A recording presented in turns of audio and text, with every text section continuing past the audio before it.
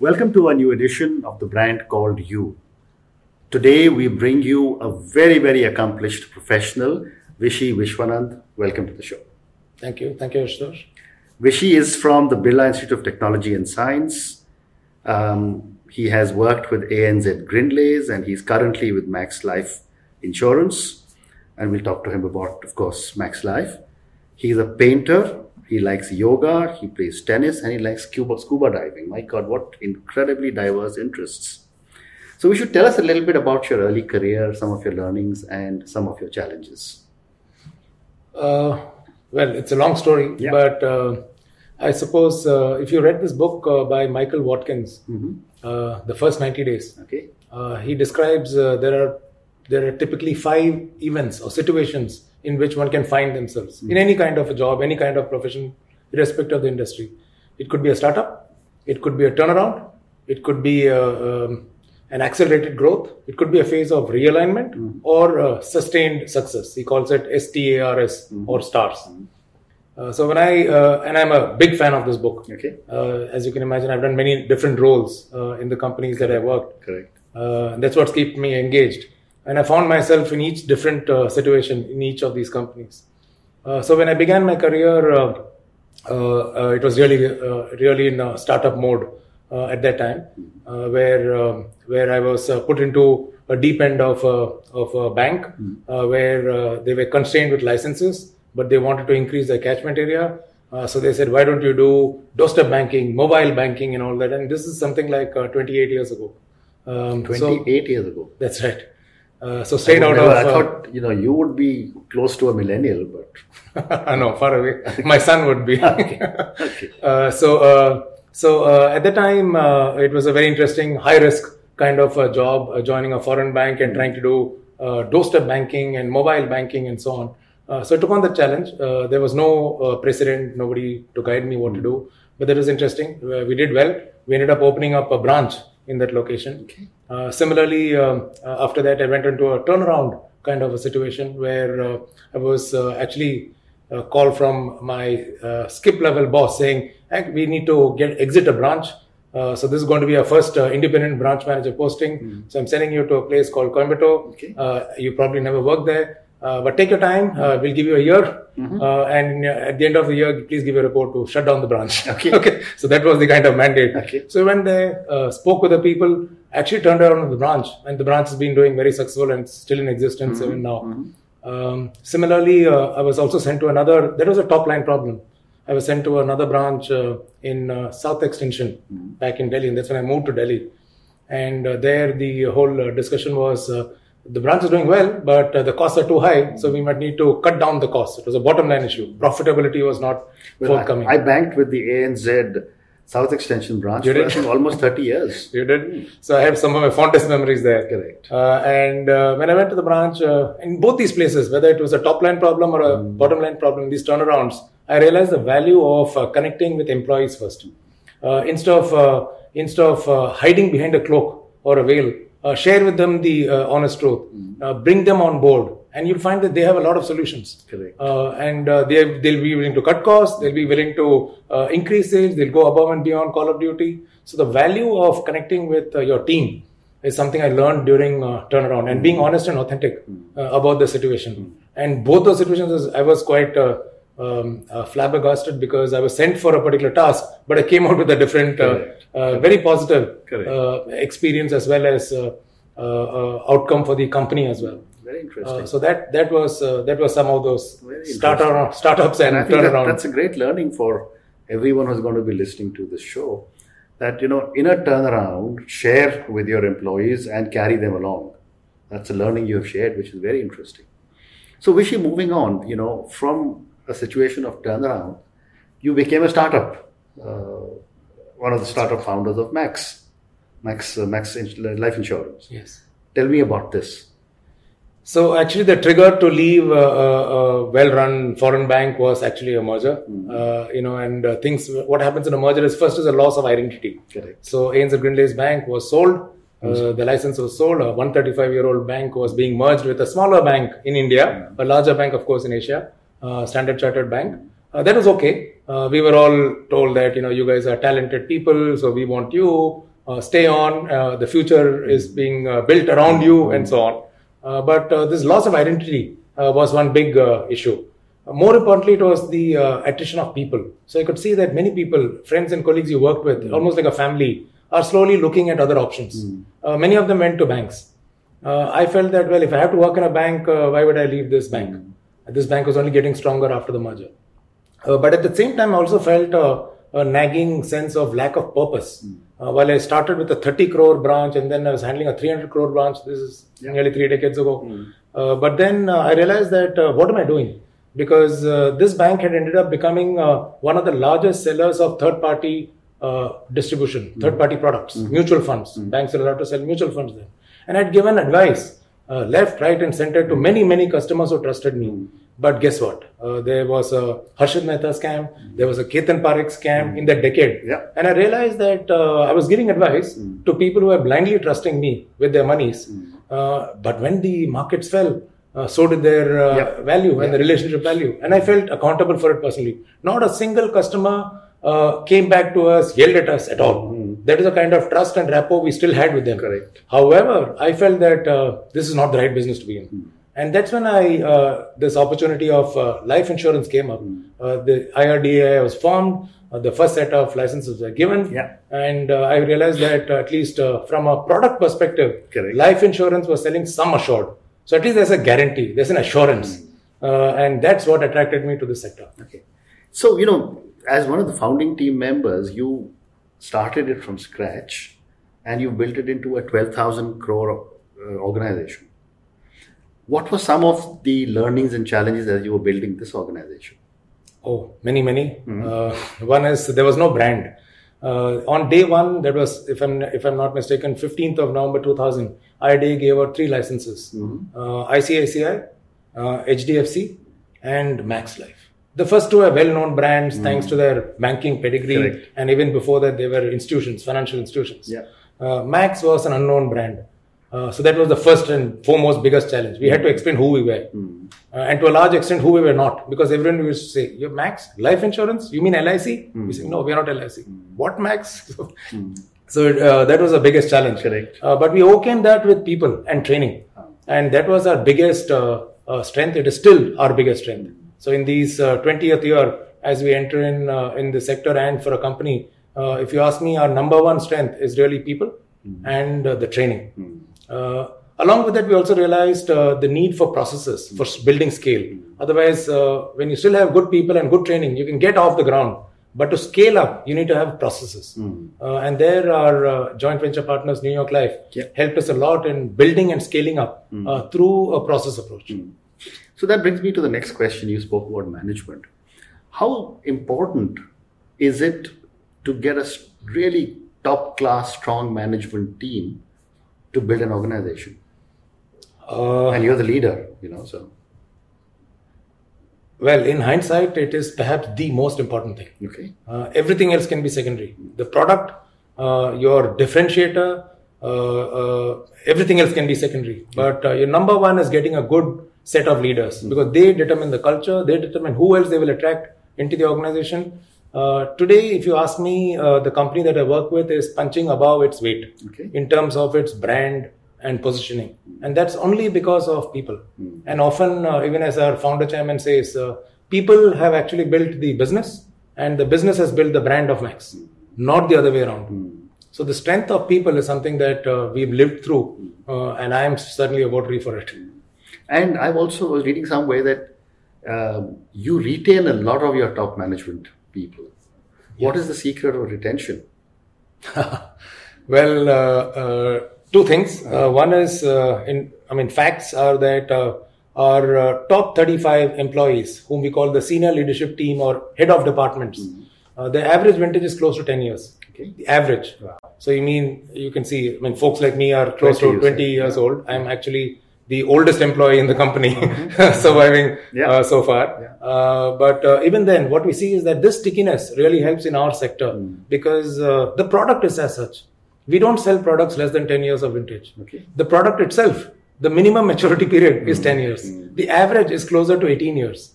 So when you're selling a product and making these commitments to customers, you also want people who will be able to live through that product life cycle, because you can't keep making promises and then kick the can down the road and leave it for the next set of management or the next board to take care and clean up the promises that you made in terms of returns or claims or whatever it might be. So that's been a strong strength. And investment in people, number one. And number two is our core value. We have 4 core values. The numero uno core value for Max Life is caring. Okay. And caring might seem very soft, might seem very fluffy in days like this. But that's something which is very deeply ingrained in our company. Even if there's a performance issue, we care enough for people, give them time to either improve or to seek a job. But we will not be harsh. Even in a downturn, when the whole sector was actually laying off people, we gave the highest redundancy package on our own to make sure that those who leave us will remain our brand ambassadors and not be bad-mouthing or having a bitter experience working with our company. Wow. So let's talk to you about a little bit about your collaborators. Again, you're one of the few people who stayed with one collaborator for a very, very long period of time. And managing foreign partners is always a challenge. You seem to have done that very, very well. What is the secret of that? As a company, and as I would say, the biggest credit to this goes to our shareholders, who have perfected the art of dealing with joint venture partners as equals, not just going by mere your equity stake and size, but really what they bring to the table, giving them that positioning them across the company, and making the best use of what they bring in. So whether it was a New York Life or today, whether it's Mitsui Sumitomo, we are able to suck out the best in them and learn it, adopt it, and then report back. Wonderful. And that's working well for us. Wonderful. So, life insurance, Vishy, is something which people have understood forever. Other forms of insurance are now coming in. And yet, I believe that not adequate numbers of Indians are covered by life insurance. What kind of numbers are actually covered, and what is the potential? India, like in most other, or just like telecom, India happens to be in life insurance happens to be in insurance happens to be the number 8 player in terms of premiums. But in terms of number of policies, we are number 1. I see. Across the planet. So we have nearly 34 crore policy holders who are active. However, the opportunity and the problem lies in the fact that the protection gap is something like 92%, which means that if each one of us is earning X rupees and we need a protection basis our age, typically it's around 10 times of at least having a life cover, a pure insurance of so much, we are sitting at only 8 of that instead of 100% of that. So 92% is the gap. We are among the highest gap countries across the sector, which shows that there is a great opportunity. So you'll find that in the last few years, the last 5 years, you'd find that the growth of number of policies is just in single digits. The growth of premiums is in double digits, in the teens. But the growth of sum assured is actually upwards of 20, touching 30, which is in the right direction. And I can only see this going ahead, at least for the next 10 years. There is a home run for the sector. Fabulous. Good luck to you. So, again, talking about life insurance, when you came in, there was an 800-pound gorilla sitting in the sector, the Life Insurance Corporation, and they still continue to dominate. What have you done differently to have made such an incredible niche for Max Life? Actually, I'll share with you a very interesting story. This was in my first year in Max Life. So after about 6 months of being in existence in the year 2001, suddenly I got a call in my office from the South Zone head of the Life Insurance Corporation of India. So I never knew him, and I was wondering why he wanted to have a cup of coffee with me. So I was curious, so went up to the Mount Road office, the fabled office of South Zone of LIC, and there he met me in his big room, in a big cabin, and he told me, you guys are different. I said, is that so? Because we were still discovering who we were. He says, you guys will go a long way. We must be wary of you. Wow. And he was close to retirement, by the way. So I asked him why. He says only for two reasons. One, you're hiring good people as managers and agent advisors. I see. And two, you're training them very well. Amazing. You need nothing else. So he didn't talk about the product differentiator. He didn't talk about the brand. He knew he knew exactly what matters And or that's what an makes a incredibly difference. strong endorsement from someone who must have spent a lifetime in LIC. Yes, I came back from that meeting not knowing or even understanding what he meant by that. But over the years, it has sunk in. Fantastic. Fabulous. Fabulous. So one last question on insurance before I move to the next segment. Life insurance has traditionally been seen as one, protection, and second, saving, right? Because your tax benefits. Does this continue to be the case, or has this changed? Because you mentioned that the amount being insured is increasing exponentially. Yes, it is. It's changing very, very rapidly. Okay. This change should have happened maybe a decade ago, but it depends on the overall economy and even views. Yeah. So technology has actually played a big role in it, in bringing in more information awareness. So today we know that while an agent or a bank seller might go and nudge a customer towards insurance, most of them actually go to Google. So no longer do people say, let me check with my chartered accountant before making an investment decision. They check with Google. Okay. And we're seeing this researching online and even purchasing online happening in a big way in India. So that's one big change. But what we see is that the millennials are actually adopting pure protection at double the rate compared to Gen X. Okay. So folks who are below age 40, the millennials of India, are extremely keen to buy it. And normally you'd think that a millennial is fickle-minded, low loyalty, low attachment to a brand. But actually that is completely untrue. Because they have purchased what they want, which seems to be pure insurance, their loyalty is exactly double. That their net promoter scores that we keep measuring is 2x that of Gen X. So that's an interesting phenomena. So the future seems to be towards driving protection, while at the same time, Gen X folks are very interested in knowing what is the guaranteed return that you offer, which is embedded in our product, which is called sum assured. Okay. It is an amount of money which will be paid to you, come what may, on maturity or on death. Okay. So that they are very keen on, because the bonuses and the fund values on top of that is over and above that. Right. So there we have a sweet spot of being able to provide sum assured to a large growing nation like India. Well, fantastic. So let me move to another part, which is on startups, and I'm going to ask you this question because, in one respect, you are a startup founder, but as a professional.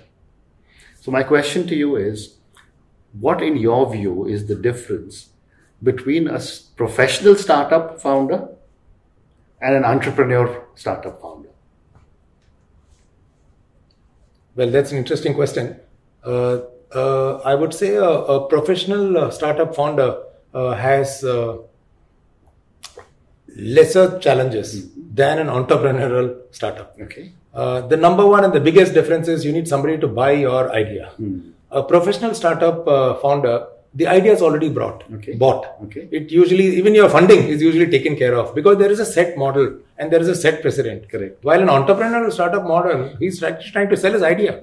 He's trying to get the initial funding itself. Correct. And probably nobody's ever been in that space before. So the professional startup founder is probably more blessed, while the founder is not of an entrepreneurial startup. Product. Getting the product and getting the idea is a big challenge for an entrepreneurial startup, while that is not likely to be a challenge for a professional startup. His or her challenge might be more towards people and getting the process right for scaling up. Correct. While the entrepreneur first has to get from 0 to 1. And from getting 0 to 1 can take the mickey out of most people. And thereafter, 1 onwards, you'll find that many professionals would be able to be attracted by the company for scaling up. That's very, very well said. Thank you. So my next question that I ask a lot of startup entrepreneur founders, and I'm going to ask you the same question, is that what in your opinion are some of the mistakes a lot of startups make? Well, I would classify into two probable mistakes. Number one would be focus on product versus people. That has to be balanced. Because usually I find when I talk to many startup entrepreneurs, their focus on product is so heavy, on their idea is so heavy, which is really the differentiator, I suppose. Correct. But who are the people backing it? What is their caliber? Because you might get your product right now, but when the situation changes, it might go wrong. So how agile is your team in order to situationally change the product or its value proposition to the market? So the focus on the people also has to be there. Number two is scale up versus startup. So while the startup focus is there, and that usually is paramount for a promoter, scale up is usually not there. So the fact remains that after some time, I've seen many people either selling it off or getting lost when it comes to scale up. So at the beginning itself, while starting up itself, the question should be 5 years later, 10 years later, how will this idea work? What are the kind of people skill sets that I would require? That has to be embedded from day zero. Okay, very interesting. So let me now move to the third part, which is a few questions for you personally. Over the last your working life, have you had any mentors? And if yes, what kind of influence have they had on you? Well, I've had many mentors. Let me start with my mentor at home, my wife. Okay. That's a very safe way to start. Okay.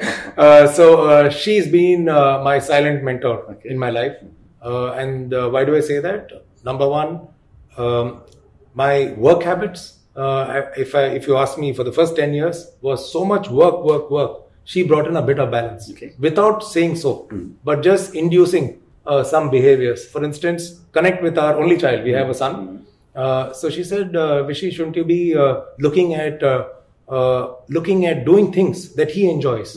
So he was a water boy. He learned swimming on his own. You just put him into a pool and he started. So he was right from his age 9 saying, Dad, when I turn 12, I want to do scuba diving. Wow. Because that is the minimum age to enter. And I need a buddy. I'm looking out for a buddy. Now I could tolerate swimming, but I didn't enjoy going underwater and, using a breathing apparatus and so on. What I read about scuba. But then I overcame that fear. Thanks to only her nudge and the glimmer of hope when I saw him 18 feet underwater. When I was paranoid and scared, I could see him excited and thinking of adventure. So overcoming fear.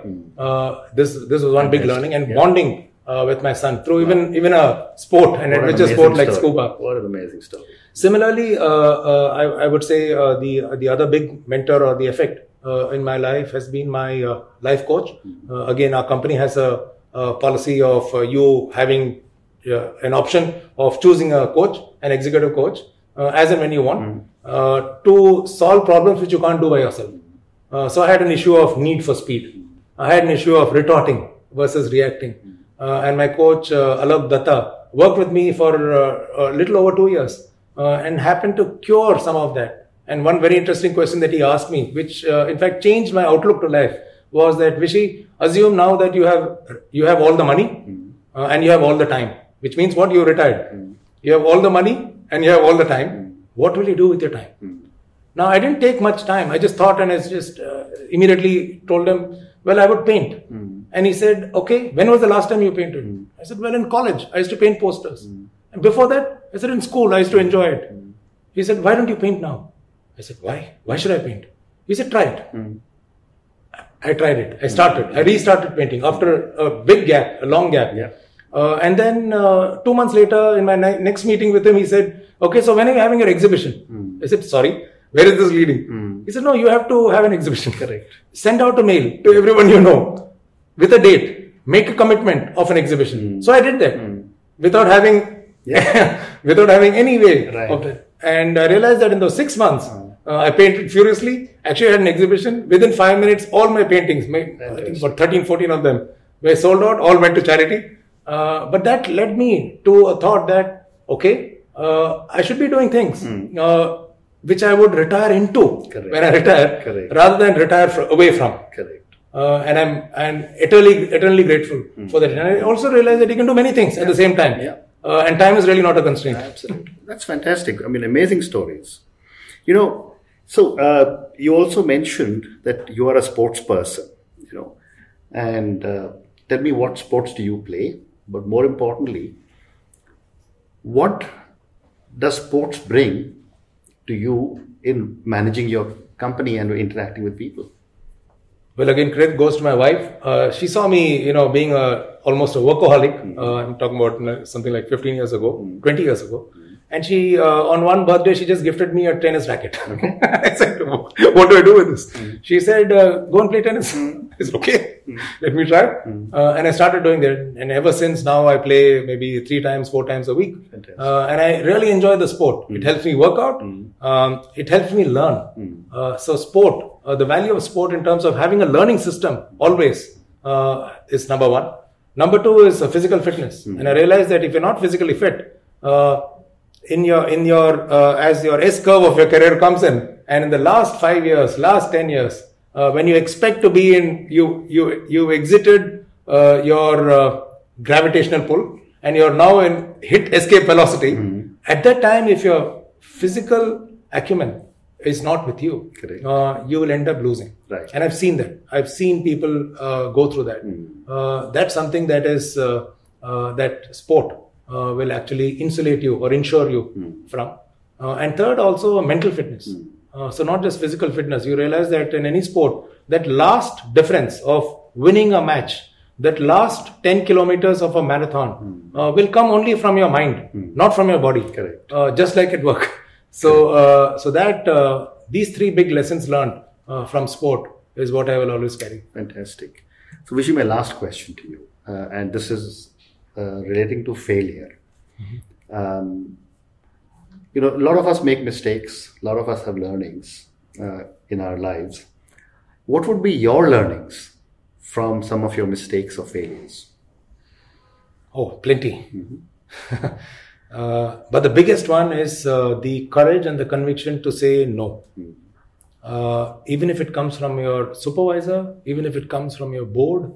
And that's my biggest lesson learned. If you are being pushed to the wall to do something which you do not believe in, do not succumb. If you have to succumb, think of doing pilots and prove to yourself and the world that it won't work if it's so. Yeah. But do that. Don't jump into something which your heart does not tell you, even if an Excel sheet tells you. So that's my biggest lesson learned from failures. And the second one is what Rajnikant, the South Indian actor, very famously told his daughter, this too shall pass. Okay. So any failures, and failures will come. But if you bear in your mind that this too shall pass, it gives a lot of courage and perseverance to last through that time. Fantastic. Vishy, thank you very much. Talking to you has been an absolutely incredible learning experience. Good luck to you.